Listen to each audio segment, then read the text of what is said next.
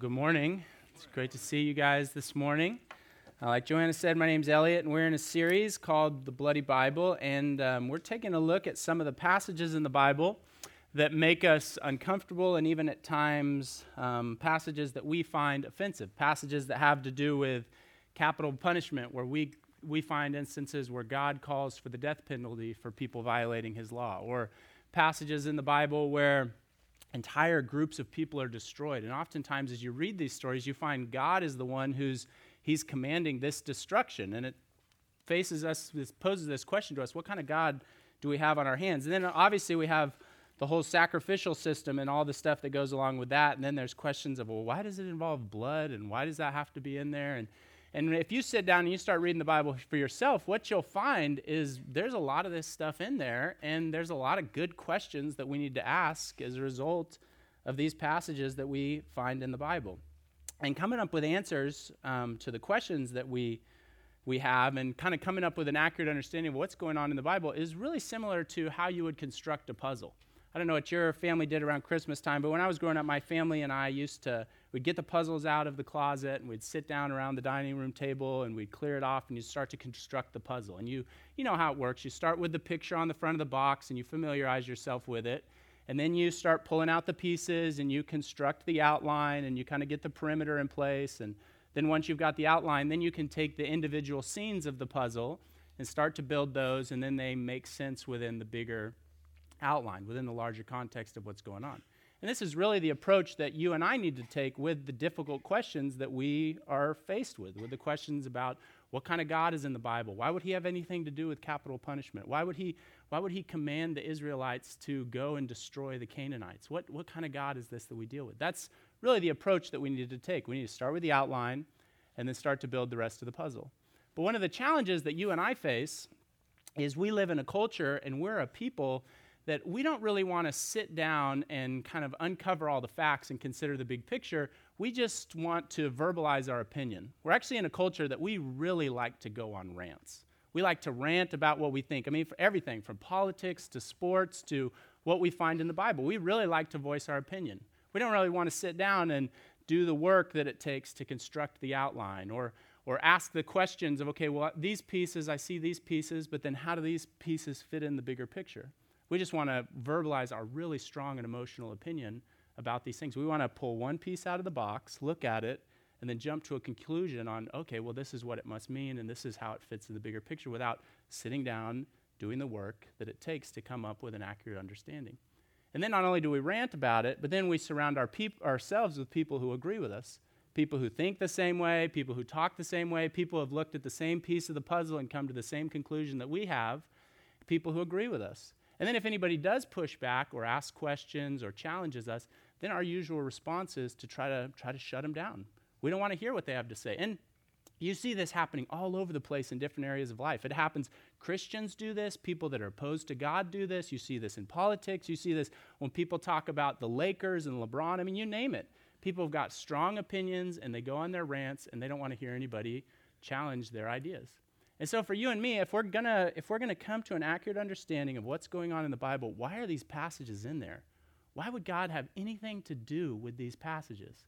If we're going to come to a good understanding, we've got to step back, and we've got to ask questions, and we've got to do the work to figure out, okay, how do the pieces of the puzzle actually fit together? What's really going on here? So that's what we're doing in this series. We're stepping back, we're slowing down, we're figuring out what in the world do all these pieces of the puzzle have to do with each other. And last week we started this series, and we did some really important work. Last week we constructed the outline of the puzzle. And the outline of the puzzle is shaped by God's character. You've got to get God's character in place. When you understand who God is, that He's a holy and He's a merciful God. He's a holy God, so that means He's righteous. Everything He does is right. He's also a just God. Because of His holiness, whenever He takes action, it's always in line with the way that it should be. But He's also a merciful God. He's not just holy and righteous and just. He's also a God of mercy. He's a God of love. He's a God of grace. Once we get that kind of outline in place, then the other individual pieces start to make sense. So we start with the outline of God's character, and then we shift our attention to other individual pieces in the puzzle. And today, we're going to explore some of the pieces of the puzzle that are pieces that make us uncomfortable, and even at times we find offensive. They're the pieces that have to do with the punishments we find in the Bible. So to warm us up, to get us started, I'm going to read a sampling of some of the punishments that we find in the Old Testament, and then we're going to talk about them and see what in the world would a good and loving God have to do with all these punishments. So let's start in the book of Leviticus, chapter 24. This is what it says. It says, "Now the son of an Israelite mother and an Egyptian father went out among the Israelites, and a fight broke out in the camp between him and an Israelite. The son of the Israelite woman blasphemed the name with a curse, so they brought him to Moses. They put him in custody until the will of the Lord should be made clear to them. Then the Lord said to Moses, 'Take the blasphemer outside the camp. All those who heard him are to lay their hands on his head, and the entire assembly is to stone him.'" Another example, Numbers chapter 15 says this. "While the Israelites were in the wilderness, a man was found gathering wood on the Sabbath day. Those who found him gathering wood brought him to Moses and Aaron and the whole assembly. And they kept him in custody because it was not clear what should be done to him. Then the Lord said to Moses, 'The man must die. The whole assembly must stone him outside the camp.' So the assembly took him outside the camp and stoned him to death as the Lord commanded Moses." Another example, Deuteronomy 21. Says, "If someone has a stubborn, rebellious son who does not obey his father and mother and will not listen to them when they discipline him, his father and mother shall take hold of him and bring him to the elders at the gate of his town. They shall say to the elders, 'This son of ours is stubborn and rebellious. He will not obey us. He is a glutton and a drunkard. Then all the men of his town are to stone him to death. You must purge the evil from among you. All Israel will hear of it and be afraid.'" All right, now that we're all thoroughly uncomfortable that this is included in the Bible, let's see if we can discover what's going on. Let's start to put the individual pieces of the puzzle together. And again, we're trying to figure out what in the world would a good and loving God have to do with these punishments. And we're going to do this by answering a series of questions. And we're going to start with the question, why are there punishments? Just generally speaking, why are there punishments? Any kind of punishment. Punishments from all the way down, really small punishments to the bigger ones, the ones that make the news and get our attention. Why are there punishments? Well, for me, being a parent has actually changed my thinking on this whole discussion. My wife and I, we've got 3 kids. Our older kids are 4 and 2.5. And something that I've realized is that my wife and I, if it wasn't for us putting boundaries in place and then communicating why those boundaries are there, helping it make sense to our children, and then enforcing those boundaries, I really don't think my kids would make it. And that's not a knock against my kids. I mean, that's just kind of a statement of fact. I mean, my kids, they have no idea what's edible and what's not edible. I mean, I was going to tell you a story about Cohen eating a seashell at the beach, but then yesterday we were on a walk, and no joke, we're on a walk, and he's behind us, and I turned just to say, "Hey, come on, Cohen, catch up." And he's got a leaf in his mouth, and right as I turn on, he just takes a chunk out of it and starts chewing on it. I'm like, "Cohen, what are you doing?" And then later on the walk, no joke, we're walking and there's a tree with leaves in it. And he starts jumping under it and he's like, "Eat them." Yeah, I'm like, "Cohen, you can't eat leaves." You know, there's another time, Olivia, our older daughter, we're at the beach. We take a family photo. We get home, you know, you're scrolling through your phone, looking at the photos. And we realize that Olivia has a piece of kelp in her hand. And during the photo, you see it, you know, because it's one of those, you know, like snaps, like a lot of pictures at the same time. You see her put it in her mouth and then take a chunk out of it. It's like, oh, you can't eat that stuff, Olivia. And that's just how kids are. I mean, they don't know better. They'll touch anything. They'll climb on anything. They'll stick a fork in anything. And so as a parent, especially a parent of toddlers, you over and over again, it feels like all you say is, "No, stop, don't do that, don't touch that, don't eat that, don't climb on that, don't pick that up," and just again and again and again. It feels like as a parent, you've just got that on repeat. And it might just be my kids, but something that I've noticed, I guess it's not my kids, is my kids don't think no means no. And they don't think stop means stop. I think sometimes my son thinks it's a dare. You know, it's like, "Cohen, don't eat that." "Oh, I'll eat it." "No, don't eat that." "Dad, I'm going to eat it." It's like, no, like when I say no, it means no, don't do it. When I say stop, it means stop. My kids don't think that.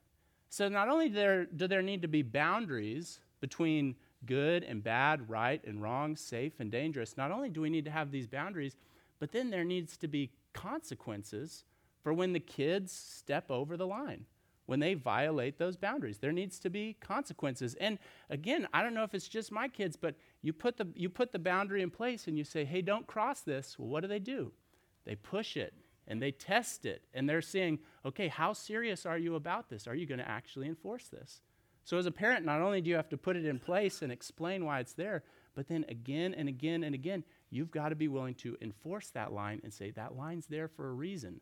It's actually for your good. There's got to be some kind of consequence when they cross the line. You have boundaries with a 2-year-old and you enforce those boundaries because otherwise they're not going to make it. So the simple answer to the question of why is there punishments is we live in reality. I mean, we live in reality. The boundaries that parents establish are to help the child understand reality. And there's dangers in the real world. This is just a fact. I mean, it's dangerous for a toddler to go running through a parking lot. There can be severe consequences if a toddler does that. So what the parent does is the parent draws the line and then has some kind of consequence in place if the toddler crosses that line to wake them up to the reality that there are dangers in this world before, through their actions, they discover those dangers on their own. The parent draws the line and then has some kind of consequence for the child before the child goes out and just discovers this danger for themselves. Again, we have these simply because we live in reality and we want the child or the children to understand how serious the dangers are. And another thing that's important for us to realize is the world we live in, it's not just a physical world, it's actually a spiritual world. And that means that there's not just physical dangers that we face, we also face spiritual dangers. That's why the Bible, when it describes us, it says we are made in God's image. That means part of what it means to be made in God's image is God gave us a soul. So we're not just physical beings with flesh and blood, we're also spiritual beings. So it's not just physical dangers that we face, there's also spiritual dangers. There's also spiritual reality that we've got to be aware of. But this is something in our modern world that we work really hard to ignore. We work really hard to ignore this. So we either act like the spiritual realm either doesn't exist, and it's just, stuff of fairy tales or myth and legend, and, it makes for good stories, but it's not real. We either act like that, or we think that, okay, well, if the spiritual realm does exist, well, then it must be benign.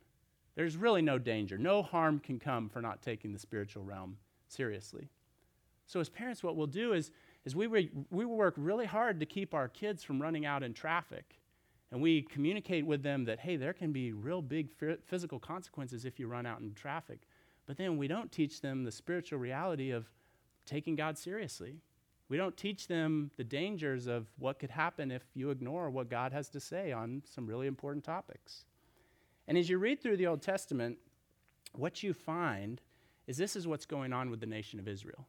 You read through these punishments and the rest of the stories in the Old Testament, and you find that He's raising up a people. He's taking this group of people who, they were wanderers, they were disconnected, they came from very pagan and immoral backgrounds, they had no idea how to follow God, they didn't know what God's standards were, and He's bringing them together and He's forming them into a people. I mean, just in moral and spiritual terms, they didn't know right from wrong. They didn't know safe from dangerous. They didn't know good from bad, which meant that a lot of rules needed to be put in place. They needed to be communicated. This is why this is here. This is why this is important. And then there needed to be consequences for breaking those rules. The reason for all the laws and the punishment in the Bible is because God was training His people. Just like you're training a toddler, you're teaching them this is what reality is. This is how life works. God was doing the same thing through the Bible. He was revealing to them the standard He had set. Very similar to raising a toddler. They have to be taught everything. Now, you're probably still asking, even if you agree with, okay, why are there punishments? Okay, we live in reality. You're probably still asking, yeah, but why so severe? Because, we're not talking about, just like taking their favorite toy away or a grounding or a timeout or something like that. We're talking about the death penalty. And the death penalty for stuff that you and I might do on a regular basis. So why are the punishments that we find in the Bible, why are they so severe? Well, again, back to parenting. As parents, what is it that we have consequences for? What is it that we discipline for? Is it for mistakes or is it for willful disobedience? Is it when A 9-month-old or a 1-year-old who's just learning to use utensils is sitting at the table and you give them their food and they get more on themselves and on the floor than in their mouth? Is there discipline for that? No, that's expected. That's what kids do. But what about when it's a 6-year-old who's been taught their manners and knows that, okay, when we sit down at the table, we try our food. And even if you don't like it, you've got to at least try it.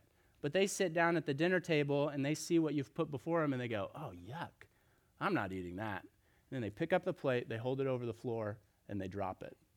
What are the, so you guys are gasping. You guys know, what are the consequences for? And we all know it's for the willful acts of disobedience. That's what parents have consequences for.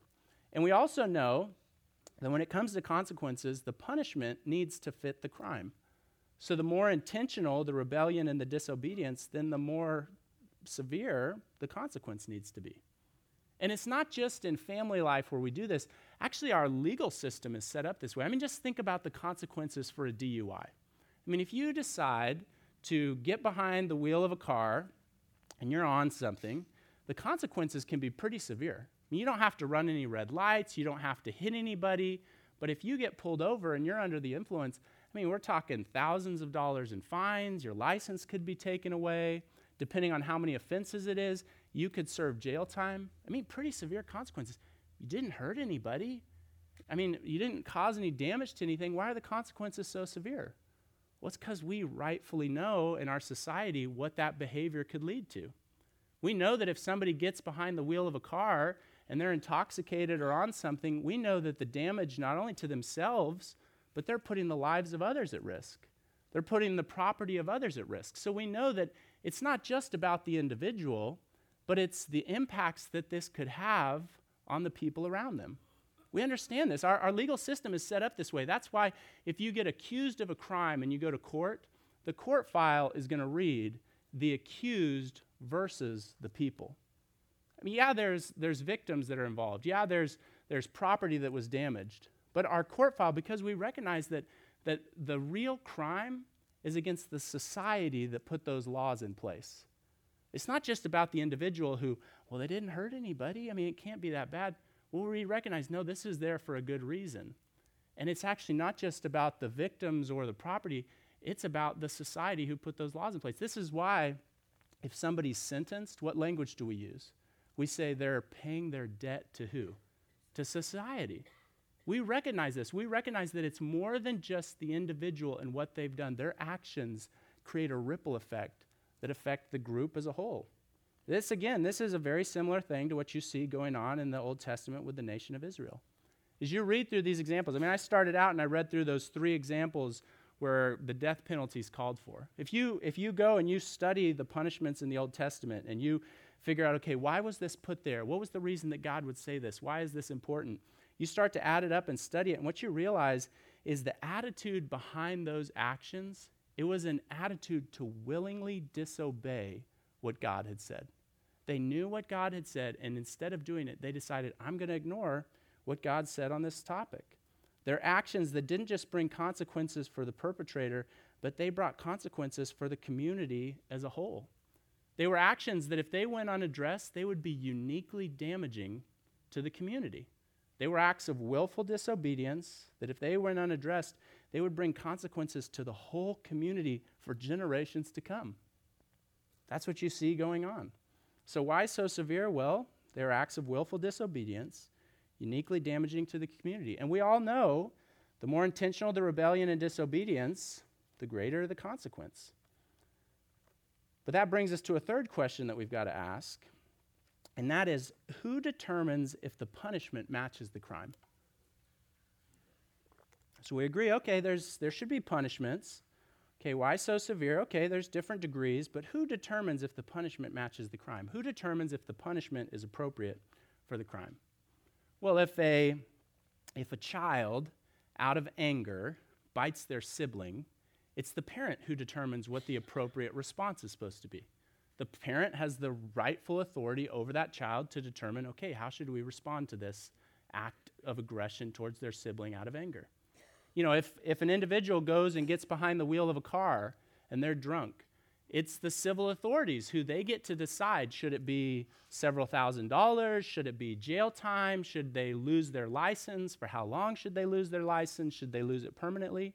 It's the appropriate authorities who are supposed to do this. We understand this. What the Bible teaches is behind all the authority that we see, behind the parents, behind the civil authorities, behind all that, ultimately is God. God's the ultimate authority. He's the one who, he sets the standard between what is right and wrong. He determines this is good and this is bad. This is safe and this is dangerous. This is what the Bible says about this. Very first verse of the Bible, very foundational verse to understanding this. It says this in Genesis 1:1. It says, in the beginning, God created the heavens and the earth. That is so fundamental to understanding reality. Another verse on this topic, Psalm 100, verse 3, it says this. It says, know that the Lord is God. It is he who made us. We are his people. The idea is, if you create it, you own it. If you own it, you get to make the final call. So we know, okay, the rightful authority is the one who gets to determine if the punishment matches the crime. Well, what the Bible teaches is God is the ultimate authority. He has the final say. He's the one who says, okay, this is the line between right and wrong. This is the standard for you guys to live by. He's the one who sets it, and then he's the one that gets to enforce it. But let's face it, when God actually does enforce it, when he carries out a punishment, we get really upset. We do, especially if it has to do with us. If it has to do with other people, it's like my kids. One of my kids, if one of the kids gets in trouble, the other kid's sitting there going, yeah, you had that coming. Now, the kid who gets in trouble, they are all upset. They are so mad. They can't believe it. It's the same thing with us. And the reason is, it actually points to something fundamental going on in our heart. In our hearts, we think we know better than God.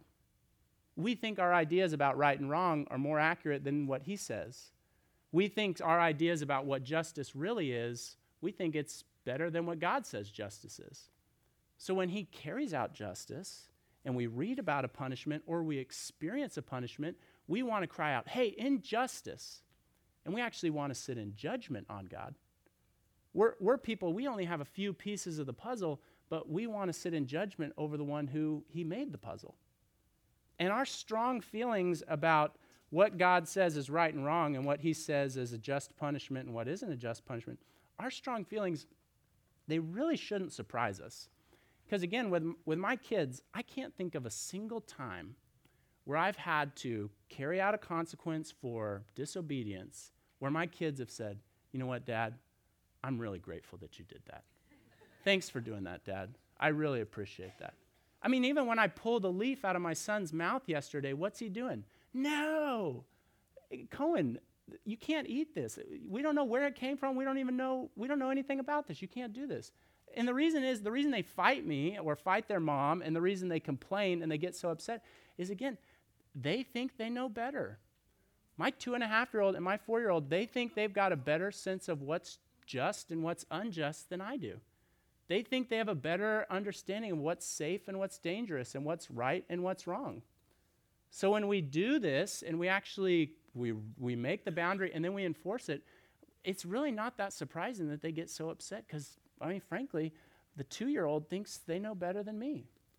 So for you and I, just because we get so upset and just because we feel strongly that what we find in the Bible is unjust, that doesn't mean that we're right.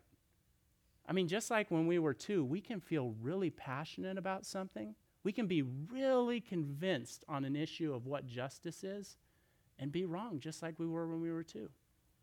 Again, we've only got a few pieces of the puzzle, and yet we're looking at the one who created the puzzle, and we're convinced that, oh, he's wrong. He's got it wrong. He's not doing it right. So who has the final say on if the punishment matches the crime? Well, God's the ultimate authority. And then this brings us to the final question. And the final question is, how do all these punishments fit with Jesus? How in the world does this fit with Jesus? And there's no denying, when you start reading the New Testament, that there's been a change.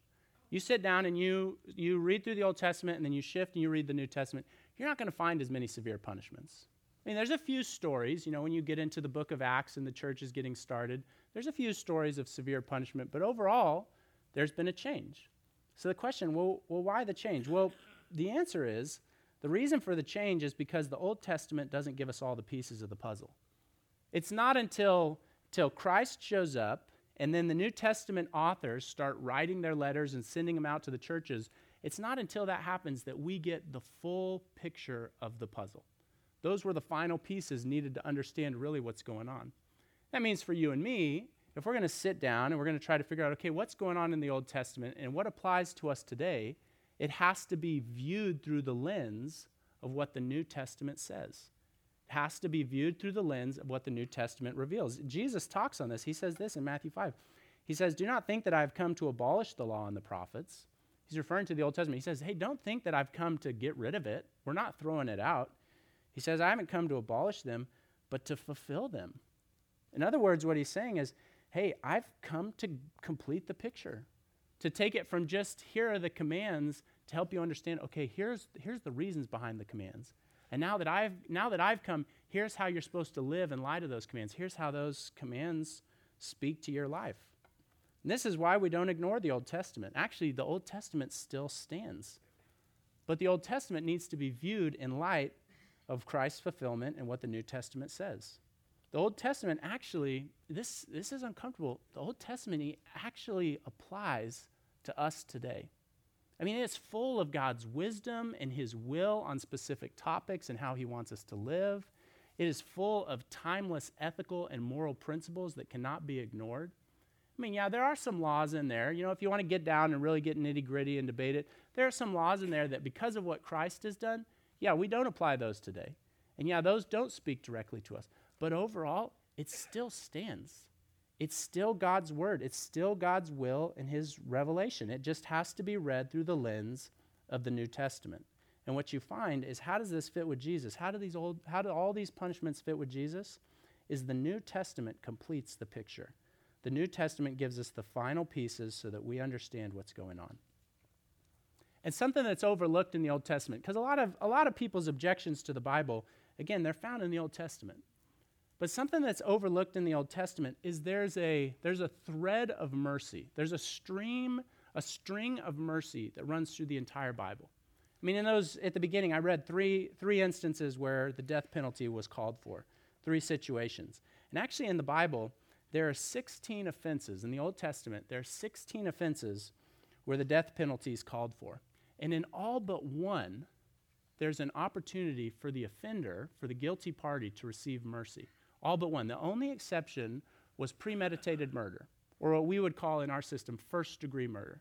That was the only exception. Every other situation, the guilty party could have a ransom given. They could be forgiven. They could receive mercy. Over and over again. I mean, people look at it and they say, oh, God is so harsh. I can't believe that he would do this. But again and again and again, he's saying, hey, a substitute can be given. You add it all up and you realize that, okay, God's providing a way for a ransom to be provided. And that ransom, all that in the Old Testament, all that mercy, it actually points straight to Jesus and what Jesus did. And this is why the New Testament says about Jesus that he gave his life as a ransom for all people. He's the ultimate payment. All through the Old Testament, even with all these harsh punishments, all it's doing is it's pointing, okay, eventually God is going to provide a way for everyone, even the worst offenders, to be forgiven. And it points straight to Christ. And that actually brings us to what is the hardest to stomach teaching on punishment in the Bible. And it's actually not found in the Old Testament, it's found in the New Testament. And it's a teaching on punishment that applies it directly to you and directly to me. It puts it on our heads and says what we deserve. What it is, it says this in Romans 6:23. It says, for the wages of sin is death. Now, we all know what a wage is. A wage is something you earn. You go to work and you do your job and you earn money. You earn a living. That's your wage. It says the wages of sin. It's saying that, hey, what we all have earned, what we all deserve is death. Death, when it talks about death, it's not just talking about physical death. It's saying eternal separation from God, the unpopular idea of hell. That's what it's saying. It's saying we've all earned this. And it's not because we've done a certain number of sins or because we did sin that fell into this specific category. It says any sin, all sin, every sin, just one sin, For the wage of just one sin, it's death. And usually when you and I think about sin, we have a different understanding than God has about sin. We know there's stuff that we shouldn't do, but we think, oh, well, I know I shouldn't do this. I know I shouldn't say that, or I know I shouldn't act this way, or I know I shouldn't think that. But, at the end of the day, it's just not that big a deal. That's usually how we view sin, but that's very different than how God views sin. When I was growing up, in the neighborhood I grew up in, there were a lot of other boys my age in the neighborhood, and so we would do what, elementary and junior high boys do at night, and our parents would go to bed, and we would all act like we were asleep, and then we'd know, okay, at this time we're all going to sneak out. And so we'd sneak out of our houses, and we'd go just like randomly toilet paper people in the neighborhood or doorbell ditch and just, cause havoc. I mean, that's, kind of what junior high boys do. So we would be doing that. And we had this one neighbor in the neighborhood, and we never really questioned why he was always awake. I mean, maybe he was like guarding his house or something, but he always seemed to be awake, and he would just sit on his front porch in his rocking chair, and he would see us, it's suspect when a 12-year-old runs by with a 24-pack of toilet paper. I mean, you just know, like, something's up. He would see us do this, and he would just kind of, shake his head, and every once in a while he would yell at us or, maybe like tell our parents, like, oh, yeah, it was actually your boys that did it, blah, blah, blah. But most of the time, he just kind of looked at us, and it was just kind of like, well, kids are going to be kids.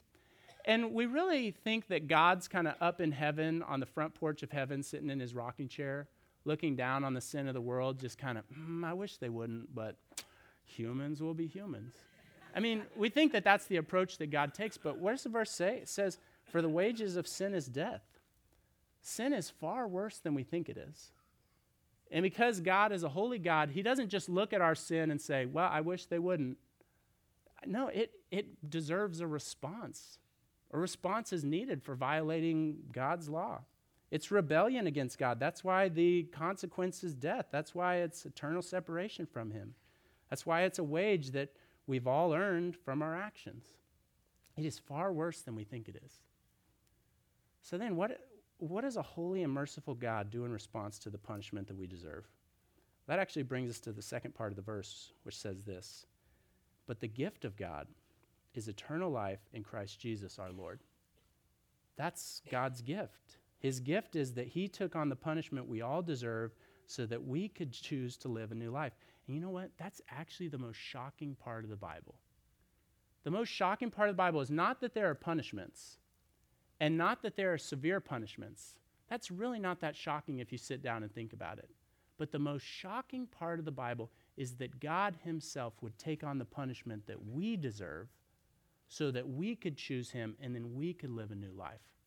That is by far the most shocking part of the Bible. All the laws in the Old Testament, they show the standard of this holy God, a standard that all of us have violated. And all the punishments, they reveal just how serious the violation is. We've all sinned. We all deserve the same thing. We all have violated God's standard. And he doesn't ignore it. He doesn't look at it and say, oh, I wish they wouldn't, but humans will be humans. He doesn't overlook it. He doesn't brush it aside. He responds to it. Otherwise, that would violate his holiness. And so Jesus came.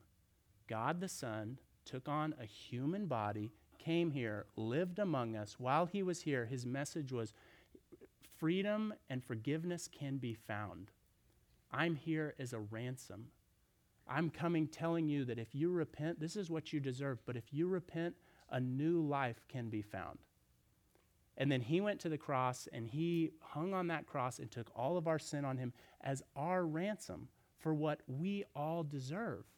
Like the verse says, for the wages of sin is death, but the gift was a ransom, a perfect ransom that could cover all of us. And just like it says that it's a gift. And because it's a gift, that means that it can be freely accepted or it can be rejected. And so what that means for you and me is whether you are under the law with all of its punishments facing you, or whether you're under mercy and all that that means, it actually comes down to how you respond to the offer of that gift. Do you accept the offer of mercy, the ransom paid for the punishment that you deserve? Or do you say, no, I'm good. I know better. I can figure it out on my own. I actually don't need that. That's actually the most shocking part of the Bible, that God himself would come as our ransom. Not that there's punishments, not that they're severe, but that Jesus would die on the cross as our substitute for the punishment that we all deserve. Like the verse says, for the wages of sin is death, but the gift of God is eternal life in Christ Jesus our Lord. Let's pray. Father, I thank you for the fact that in your plan, you never planned to leave us on our own in the mess that we've made. But all through the Bible, there's the thread of mercy that points to the fact that Jesus came and he gave his life as a ransom, a substitute in our place. And I thank you for the fact that it's a gift given. It's not something we earn because we're good. It's not something that certain people deserve because of what they've done and other people don't. It's something you freely give to all. Father, for those of us that have accepted that gift, I pray that our heart would be one of gratitude, crying out, thank you, thank you, thank you. God, for those who haven't, I pray that they would examine the facts.